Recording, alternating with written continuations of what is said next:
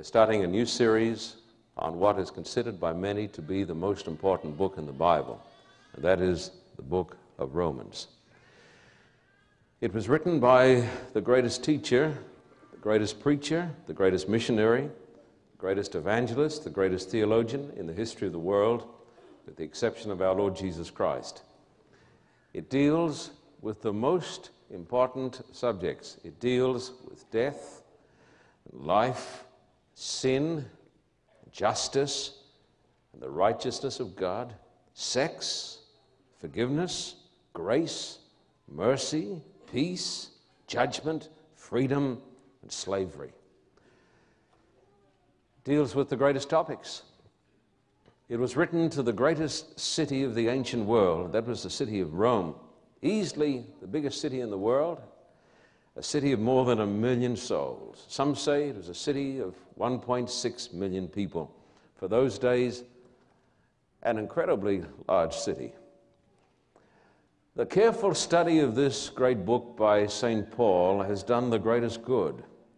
When Christendom went into the great apostasy, went down as almost as low as it could go in the Dark Ages, when the light of truth almost went out, God raised up a mighty Roman Catholic priest whose name was Martin Luther. God directed him to the study of Scripture, but particularly it was the study of the book of Romans that brought the church out of the darkness of the Dark Ages and that gave birth to the Reformation. An incredibly important book. John Wesley was converted through the reading or through hearing the reading of the preface to the book of Romans by Martin Luther. It was May 24, 1738, that the English preacher, the Oxford scholar, largely against his will went to a little church in London in Aldersgate Lane and heard the preface of the book of Romans read. Let me read to you the story. I have in my hands here the commentary on Romans by the great Martin Luther. And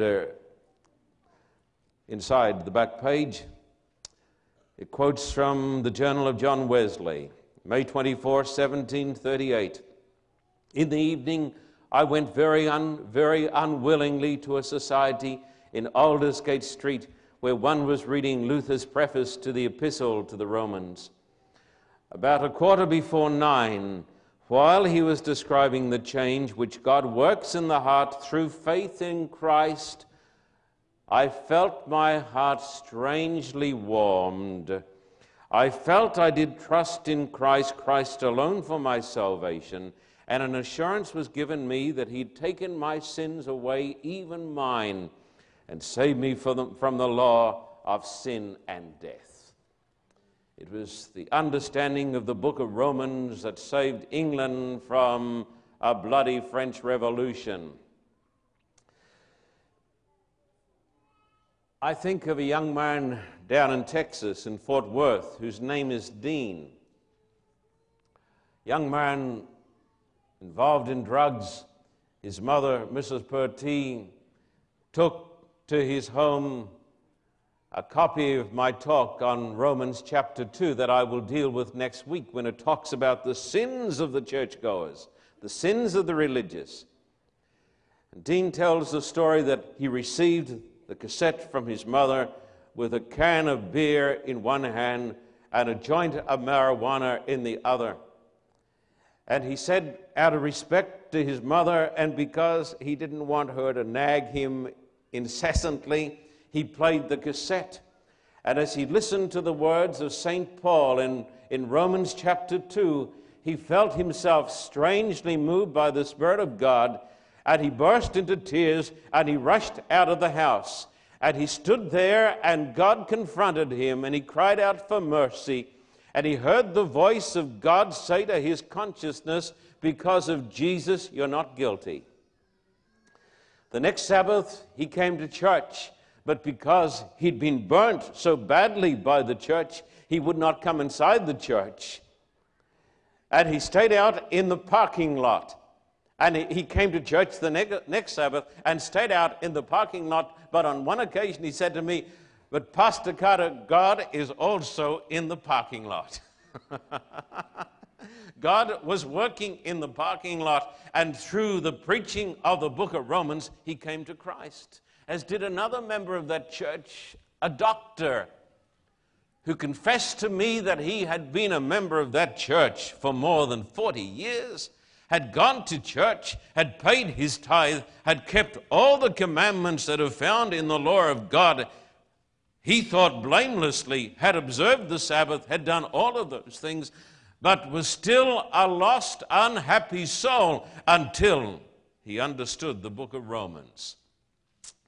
That is why Tyndale, the great British reformer, referred to this book as good, glad, and merry tidings that makes a man's heart to sing for joy and his feet to dance. That is why Martin Luther said this is the chief part of the New Testament and the purest gospel. And that is why Gaudet, the great philosopher, said, this is the greatest masterpiece that the human mind has ever conceived or realized. And yet, my friend, it is a sealed book to the vast majority of people in the world and in the church. The vast majority of people, even in the church, have no concept of the truth of the true gospel as taught in the book of Romans. I want you, please, to turn to a passage in the Old Testament, if you don't mind, to Isaiah 29, which refers to a different time and to a different book, but the words are somewhat appropriate. Isaiah chapter 29, and we'll start at verse 9, because history is continually repeated.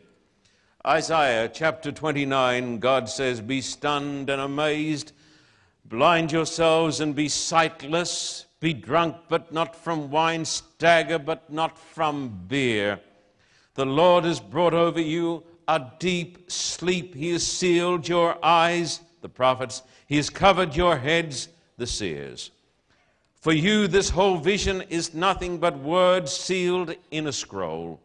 And if you give the scroll to someone who can read and say to him, 'Read this, please,' he will say, 'I can't, it is sealed.' Or if you give the scroll to someone who cannot read and say, 'Read this, please,' he will answer, 'I don't know how to read.' The Lord says, 'These people come near to me with their mouth and honor me with their lips, but their hearts are far from me. Their worship of me is made up only of rules taught by men.'" This refers to a different time, a different age, and a different book, but I would suggest to you today that the words are appropriate, particularly in our setting, in our context, as far as the book of Romans is concerned. This is the book, my friend, which is the clearest book in the Bible on how a person is saved, but this book is sealed to the vast majority of people who go to church. And they wonder why they have no peace, and they wonder why they are in confusion, and they wonder why they have so much uncertainty and so many defeats in their lives. I would suggest to you the answer is found in the tremendously powerful words that are written in the book of Romans. Therefore, please turn to Romans chapter 1 and verse 1. To this book of good, glad, and merry tidings that makes a man's heart to sing for joy and his feet to dance. Romans chapter 1. And those of you who are watching on television, please get your Bible and turn with me to Romans chapter 1. Paul, a servant or a slave, a doulos, a servant of Christ Jesus, called to be an apostle and set apart for the gospel of God. Notice the author, Paul. Who was this Paul? The word Paul, of course, is the Roman word Paulos, which means little. Tradition, for what it is worth, describes St. Paul as short, stooped, and bow-legged. One man described him in the words of tradition, short, stooped, and bow-legged. Short, stooped, and bow-legged, and full of grace. Full of grace, short, stooped, and bow-legged, but full of grace, who suffered from a chronic affliction. We are not absolutely certain from Scripture, but some evidence points to the fact that he had bad eyes. And he said, God, take this affliction from me. And God said, no, it is with you for life, but my grace is sufficient for you. God does not always remove the afflictions of the saints, but he says, my grace is always sufficient. He came from a family of importance. He was born in Asia Minor, that is called today Turkey. He came from a city called Tarsus, a city noted for its philosophy, science, education, and culture. By education, he could speak Hebrew, Aramaic, Greek, and Latin, the great languages of his day. He was trained in tent making also because he was taught the dignity of manual labor. It was believed in those days, as is believed by the best minds today, if a man cannot work hard with his hands, he is not called to do anything of importance. He was also a tent maker and smelt of the tents. He was trained under the greatest rabbi and Pharisee of his age, and that was the great professor Gamaliel from Jerusalem. He had a fanatical hatred of Christians because he saw the Christian church as a threat to the old ways, and people who are insecure and do not know Christ are always threatened by new things. And so he saw Christianity as a threat to his beloved church.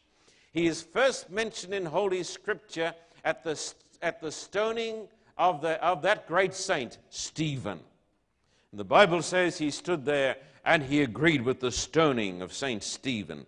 He became the greatest persecutor of his age of the Christian church. The Bible says he dragged the Christians from house to house and had them thrown into jail, and later on he had them put to death.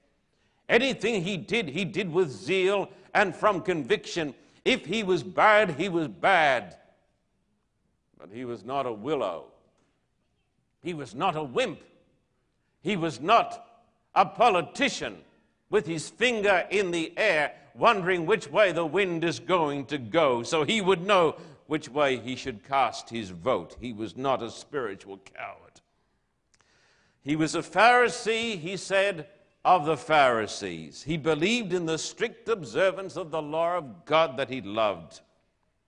He was very much into the reading of the Holy Scriptures.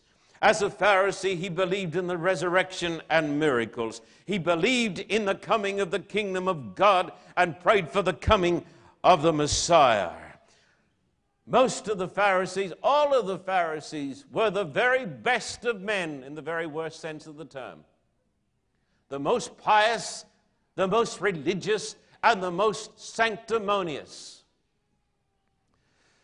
They also loved money, the Bible says. They wanted to see the church cleansed of all paganism, and rightly so. They were uncompromising in their faith to God. They believed in the doctrine of perfectionism, and they believed, this was their official teaching, if all Israel would keep God's law perfectly, for one day Messiah would come and the kingdom of heaven would be at hand. And then the Bible says, breathing out fire and brimstone, Paul, or Saul is his Hebrew name.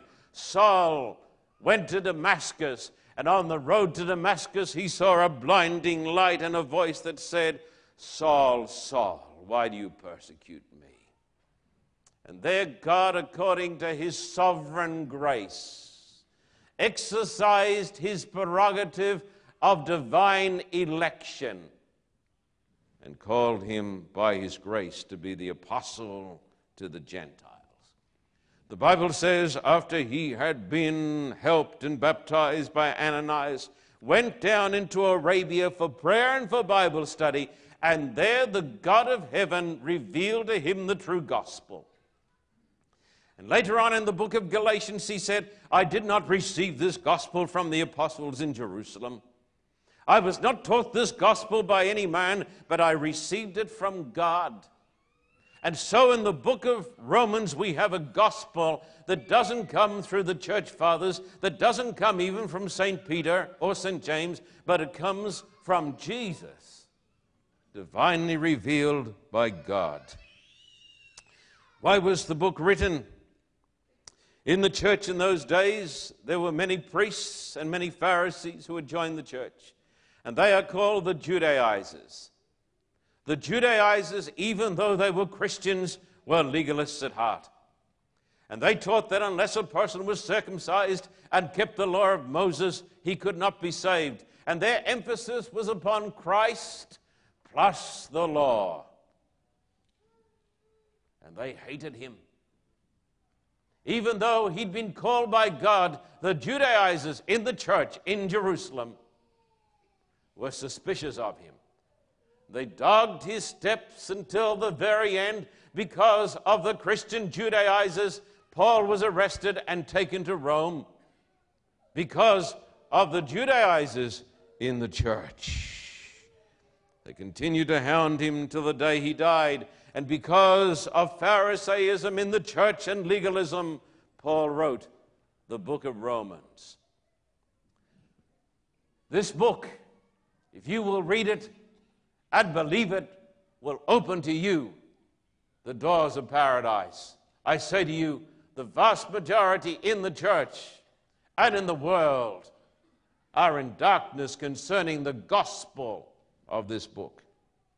Siegfried Horn, the great German archaeologist, said of Paul, he was the greatest of all theologians, an able orator, a writer of vigorous prose, a great evangelist and organizer, a man of great humility. And let me say to my theologian friends who are watching the program, Paul was not an armchair theologian. There were no armchair theologians teaching in monasteries or theological seminaries in the days of St. Paul. They were men who were out preaching the gospel in the world, and that is where their theology was written. And this is how God would have us to be. The greatest of all theologians, an able orator, a writer of vigorous prose, a great evangelist, an organizer, a man of great humility, anxious that he should be a burden to none. He did not believe in welfare.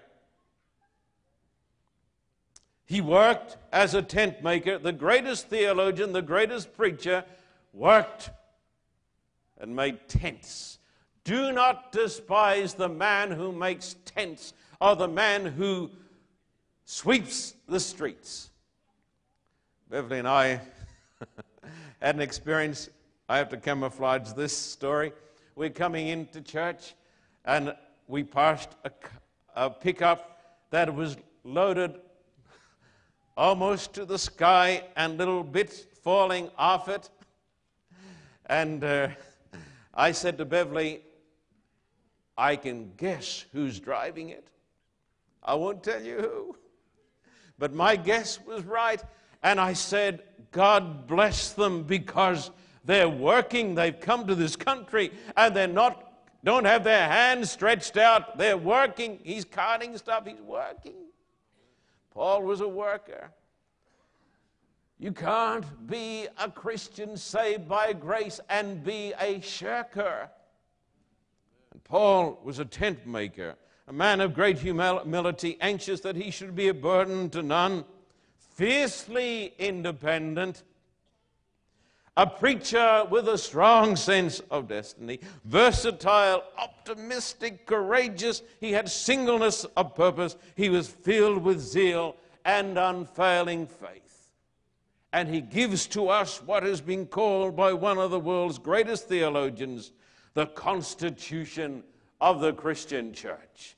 I present to you the greatest masterpiece in the history of the world, the book of Romans. Its theme is the universal sinfulness of man and God's universal grace. Glory be to God. Romans chapter 1, verses 1 to 7, and I can hardly wait to turn to it. Everybody turn to this great, marvelous book. Romans chapter 1, Paul, Apollos, a servant, a doulos of Christ Jesus, called to be an apostle. God calls his apostles. Nominating committees can meet and deliberate, Pastor Cahoon, but unless God does the calling, the deliberation is in vain. God calls the apostles.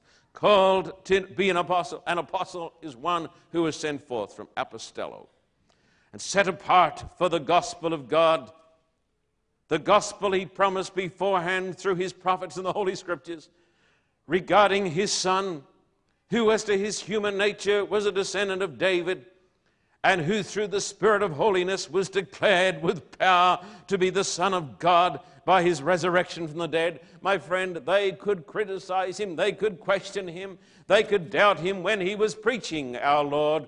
But when he came forth from the tomb, it was a declaration before the universe, before the good and the bad, that he was the Son of God. Jesus Christ our Lord. The gospel is about Jesus Christ our Lord. Through him and for his name's sake, we receive grace and apostleship to call people from among all the Gentiles to the obedience that comes from faith.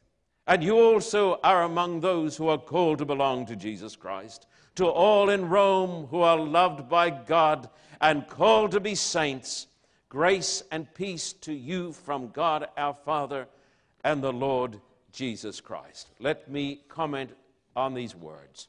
Here we have the introduction to the constitution of the Christian church.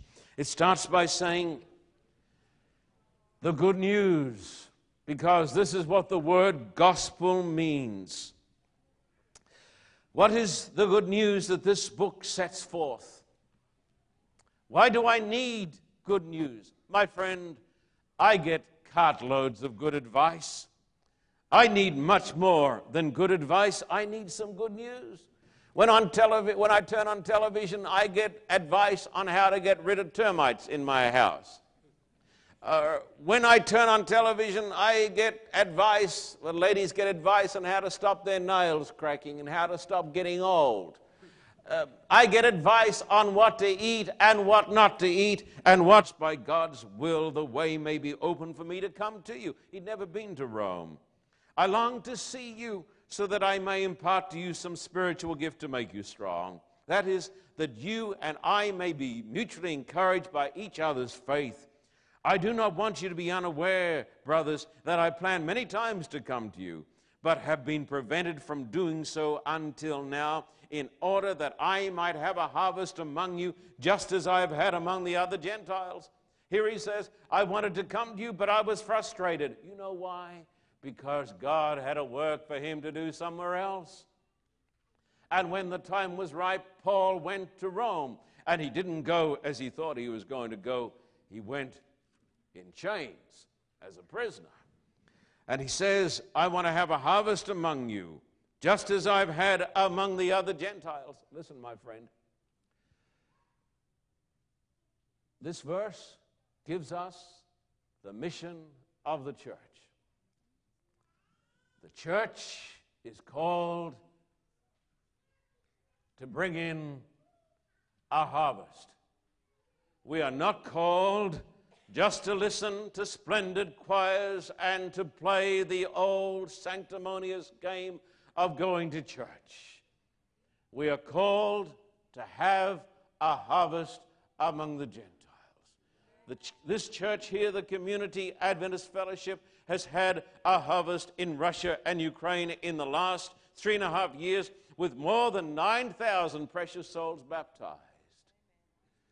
That's the purpose of the church. We're not here to play church or to look at each other or to criticize each other. We are here to have a harvest among the Gentiles. Now, verses 14 and onward, some of my favorite verses. I am obligated. The King James Version says, I am a debtor. I am obligated both to Greeks and non-Greeks. That divides up the world as far as they were concerned. Both to Greeks and non-Greeks, both to the wise and the foolish. That is why I am so eager to preach the gospel also to you who are at Rome. I am obligated. I am ready, he says. I am a debtor. And then verse 15, I am so eager. The King James Version says, I am ready.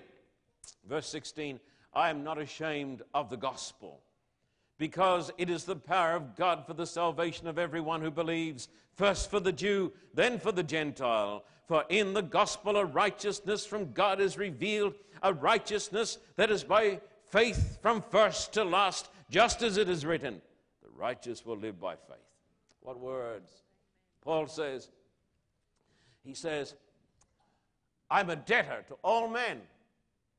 Why was Paul a debtor to the Gentiles? Well, he had been called by God to be the apostle to the Gentiles. But my friend, when a person knows the gospel, he is a debtor to every person who doesn't know the gospel.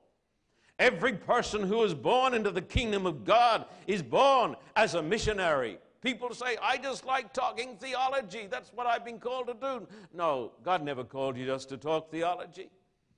God called you, my friend, as a debtor and as a missionary. As the Waldenses said, ye shall be missionaries or ye shall be nothing.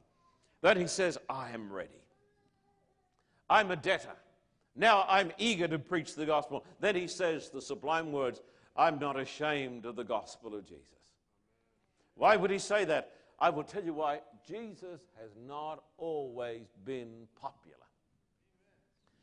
Jesus is popular today in America because the Jesus biz is the biggest biz. The Jesus business is the most popular business, and everybody talks about Jesus. But there was a time when Jesus was hated. And underneath it said the words, Aristobulus worships his God. I am not ashamed of the gospel. I'm not ashamed of the good news. Why? It's the power of God to salvation. How is the power of God seen? It is seen in the lives of men and women who have confronted the truths of the Bible and whose lives have been radically transformed by the grace of God. That's how you see the power of God. I've seen it. I've seen it in the lives of people in this church. I've seen it in the lives of thousands of people in Russia and Ukraine who are atheists and communists, Marxists and unbelievers whose faces were sullen and sad and downcast. And when they heard the gospel, within 60 minutes, I saw them changed by the power of God. There's no power like this power in the world. It is the power of God to the salvation of everyone who believes. For in the gospel a righteousness from God is revealed from first to last, as it is written, the just shall live by faith. Martin Luther, the great systematic German theologian, said when he saw the words righteousness of God, I hate it. I hate it. It caused him to go into awful depression. His confessor said, Martin, why are you so angry? He said, because God is angry with me. But he said, you must love God. He said, I do not love God, I hate God. You hate God? You can't hate God. I hate God because God hates me. God is righteous. How can the righteousness of God be good news? Have you ever thought it through? You're unrighteous. And so am I. Don't be offended. It is the truth. Every one of us here is unrighteous. Tell me how the righteousness of God is good news, because the righteousness of God judges me. But Martin Luther discovered when the book of Romans talks about the righteousness of God, it describes the righteousness that comes from God. And because of the virtue that Jesus bore my guilt and my shame and died for me on that cross, that righteousness is credited to me as a free gift. That's the good news. And when Martin Luther discovered this truth, he was found kneeling before a crucifix and holding on to the cross and weeping, my God, for me, for me. Ever had that experience? If you've never had that experience, if you've never felt the judgment of God, have you ever felt the judgment of God? Have you ever feared the judgment of God? If you never have, it's because of the superficiality of the age. The righteousness of God judges and condemns as it did to Jesus, that you and I might go free. And that's the power of God. That's what delivers. That's the good news. He goes free, the sinner, because Jesus went to the cross. God's wrath against mankind. Notice verses 18 and onwards. The wrath of God. Does God have wrath? People say God doesn't have wrath. Well, this verse seems to indicate that God has wrath.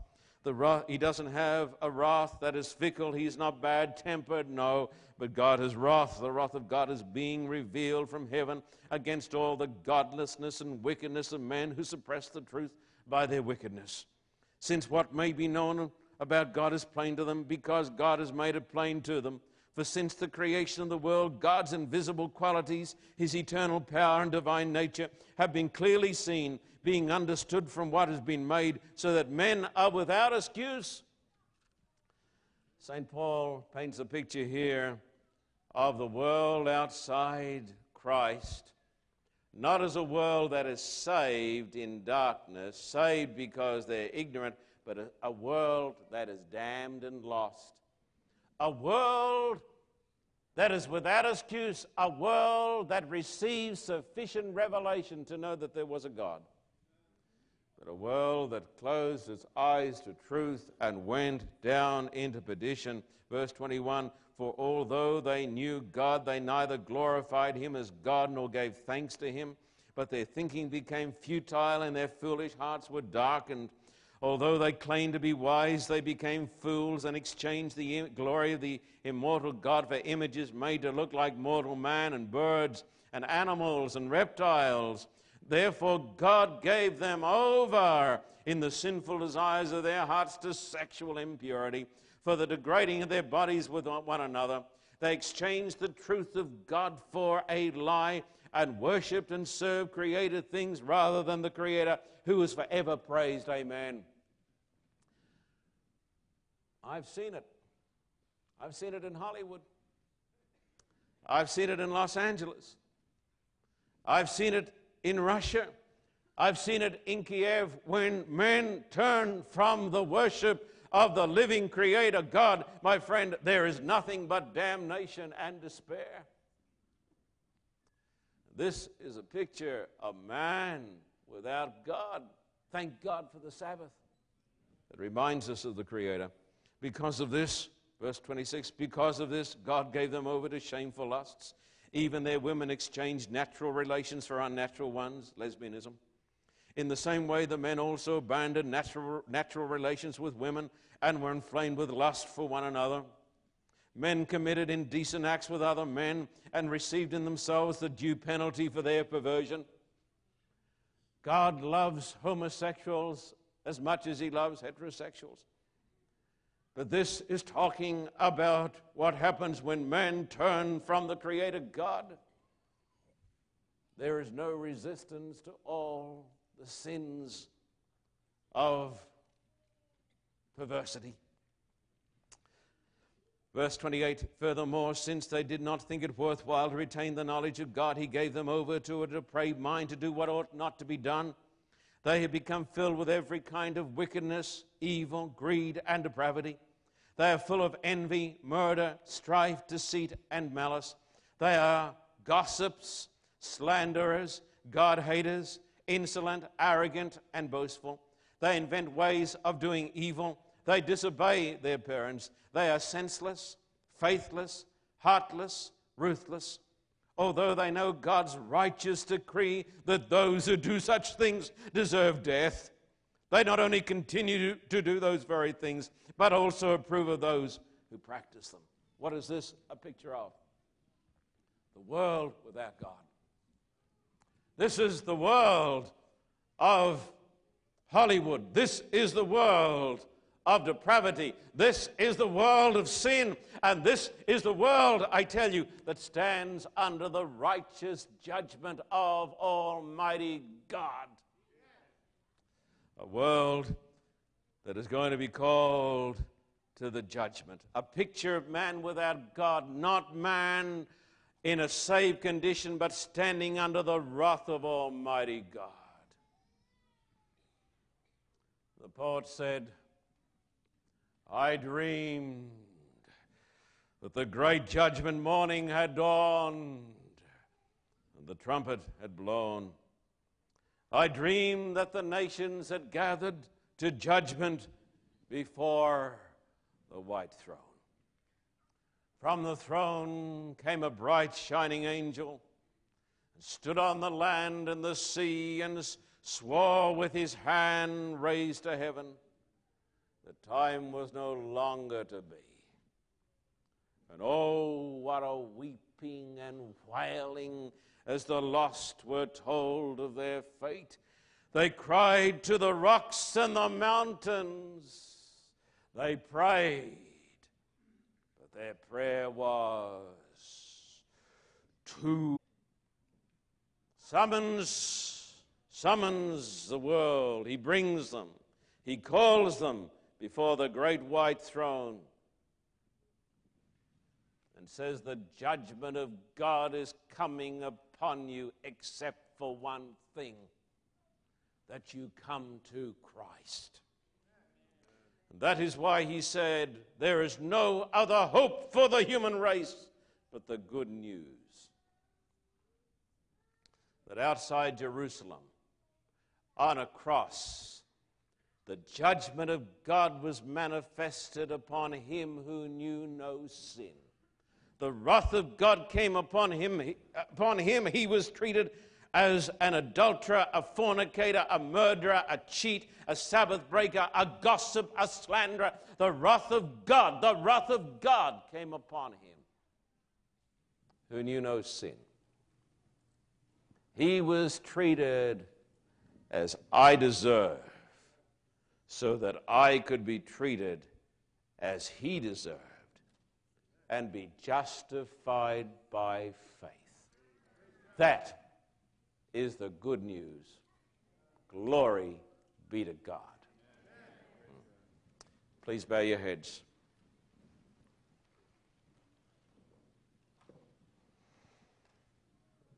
Precious Father God, what a message comes to us from the heart of God today from the book of Romans. We thank you for grace and mercy. We thank you that all of us are there, although all of us are there in Romans 1. Somewhere there, as lost sinners, we thank you today. It's not the sin question, it is the Son question. We thank you that God will take us as we are. Thank God he doesn't leave us where we are. But we thank you today if we come in faith to him who became a curse for us and who suffered under the wrath of Almighty God, bearing the sins of Romans 1, that we will hear a voice from the throne of God that says, as I said to Dean in Fort Worth, because of Jesus, not guilty. As we're praying in this great church today with our heads bowed and our eyes closed in the presence of God the Father Almighty, how many would say today, yes, Lord, by your grace I come to you and I want to have true faith in Jesus? I accept him as my sacrifice. I accept him as my Savior. And I